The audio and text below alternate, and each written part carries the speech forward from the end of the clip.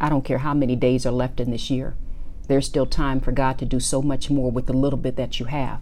And I don't want you wasting any more time worrying, wondering, can he show up and can he fix things in your life?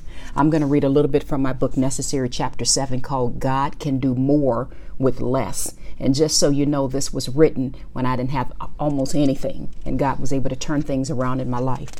I'm going to read the affirmation. My bank account balance does not get to determine my destiny, because God can do so much more with less. When he tells me to move forth, I will move, because he provides my provisions along the way. Therefore, I won't worry about how he's going to make it happen. I won't worry about not having enough.